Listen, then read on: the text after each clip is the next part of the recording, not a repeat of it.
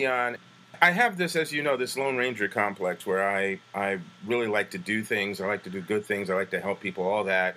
I love creating things, and then I sort of ride off into the sunset, or I don't spend a lot of time talking about how people feel about the things I do.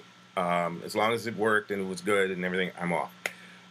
But from a business standpoint, and now from a socially conscious standpoint, I've become curious about how people are seeing blackjack, and especially with the era, the time period we're in now, the things we're going through.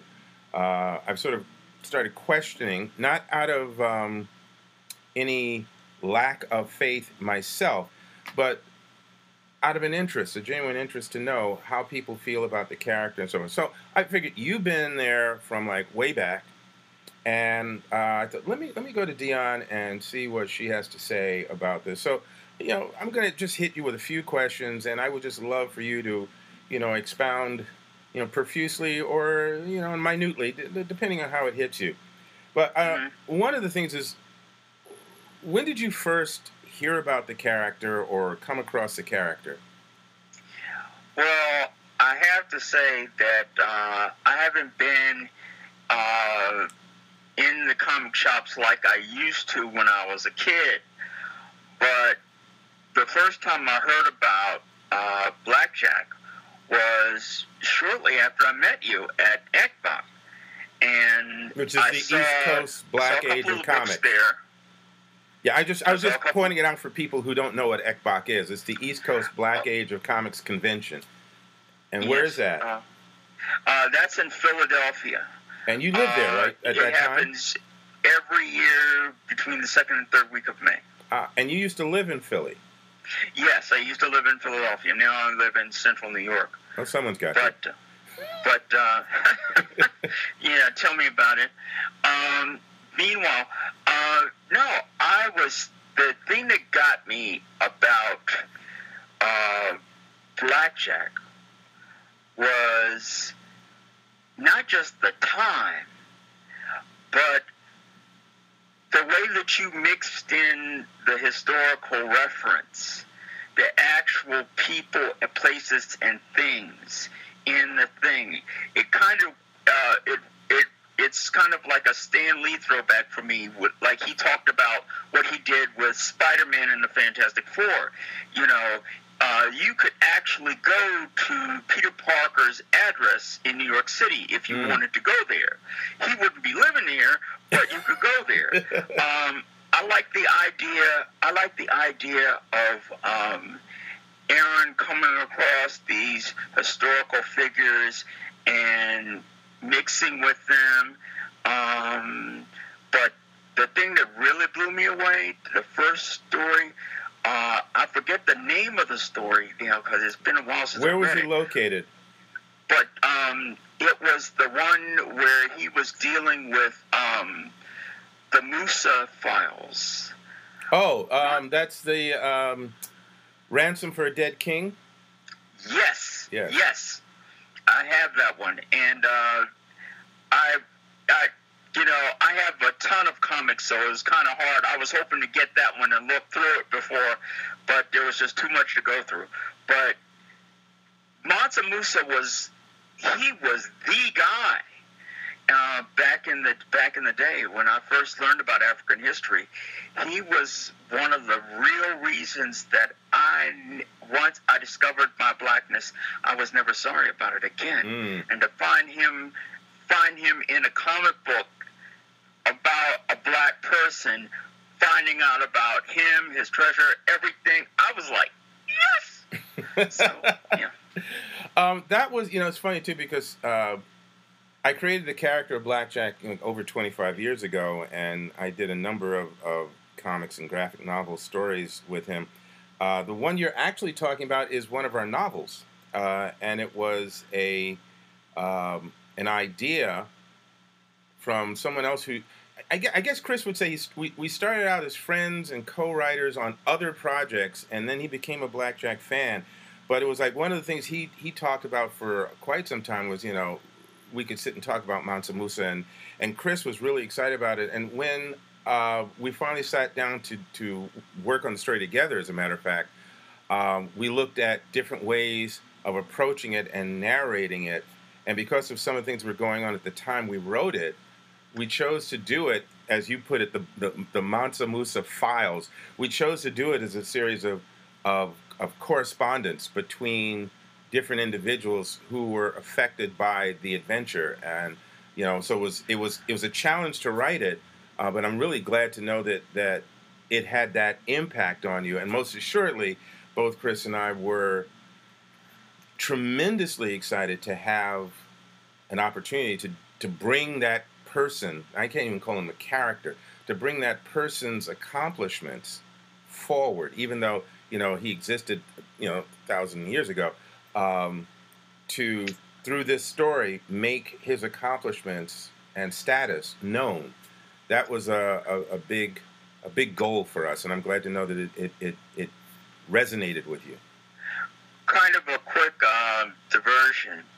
I first learned about African history in my freshman year of high school as a punishment. As a punishment? Yeah, actually. See, our high school, let me give you a little background.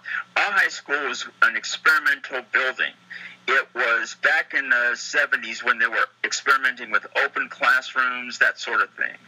And they also decided, instead of ringing a regular bell, they dismissed students with musical tones. That's the worst thing to do with a band geek.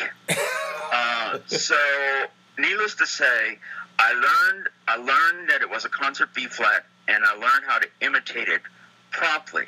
Now, if you think that adults had a hard time working with computers today, it was nothing like it was back in the 70s.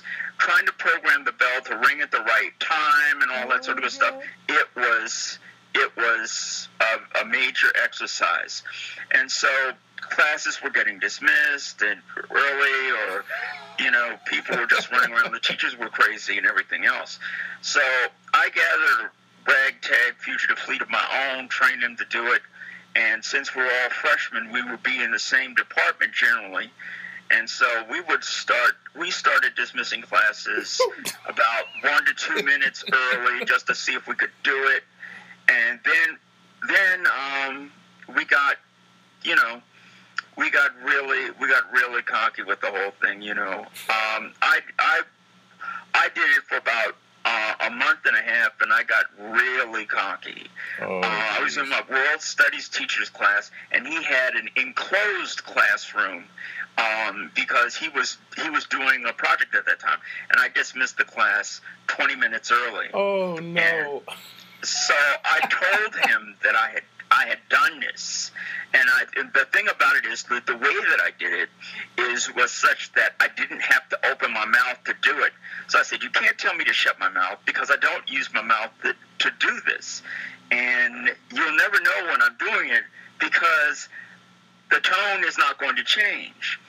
So he was furious, and he threatened to flunk me for the quarter and give me detention.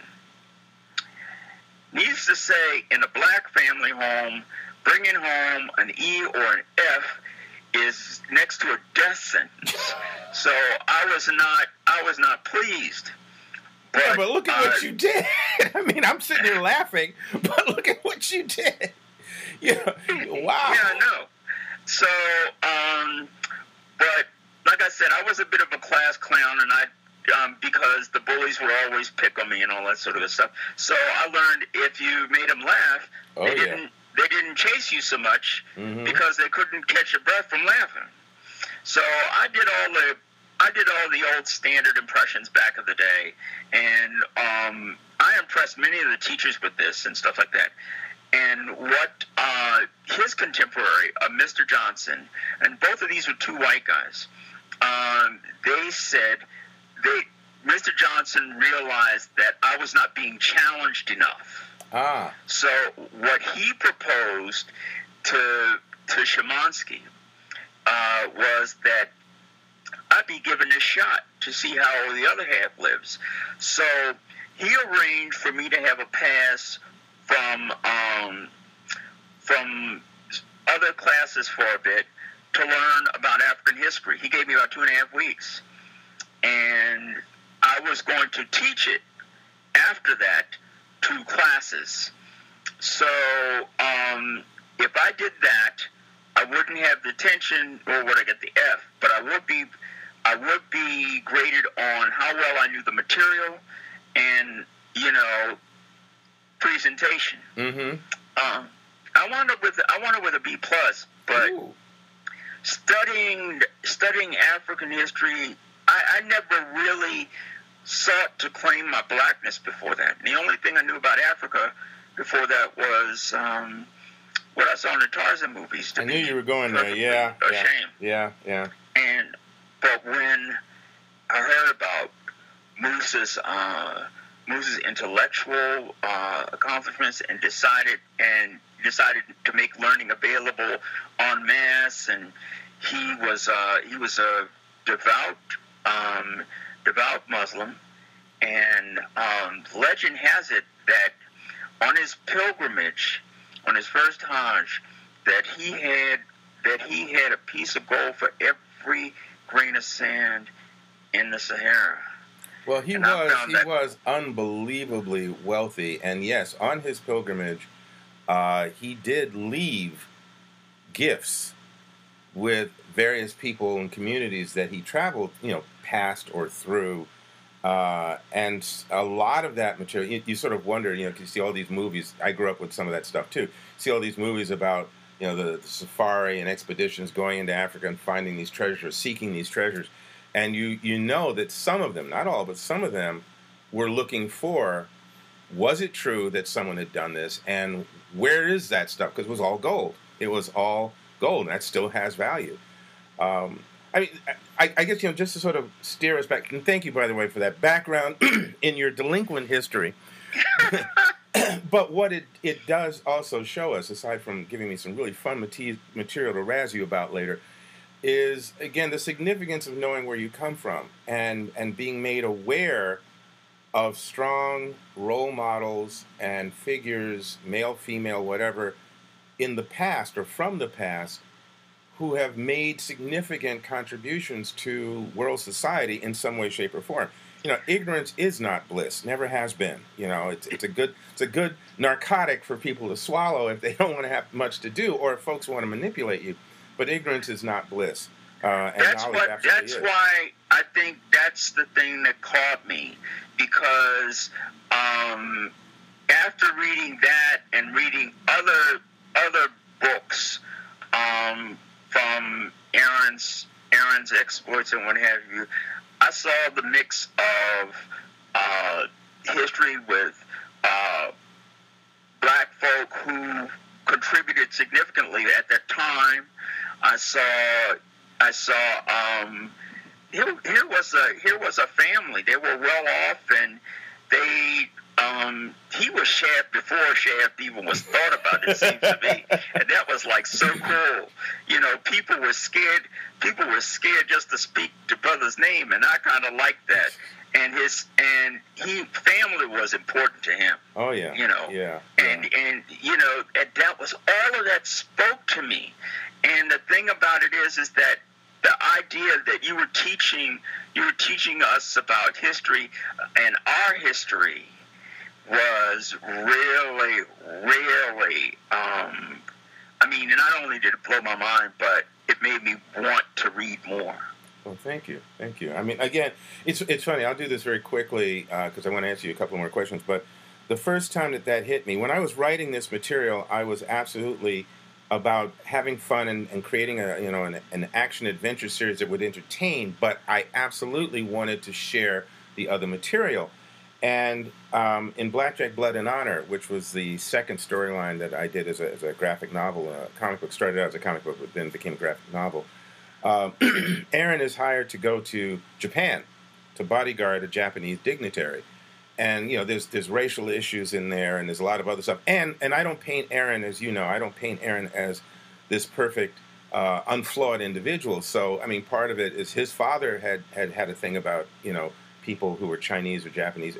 A black man who's facing bigotry had bigotry, and so Aaron didn't know whether or not that was in him. So part of his thing was to take this assignment and find out, would he handle it differently just because of who he was going to be working for.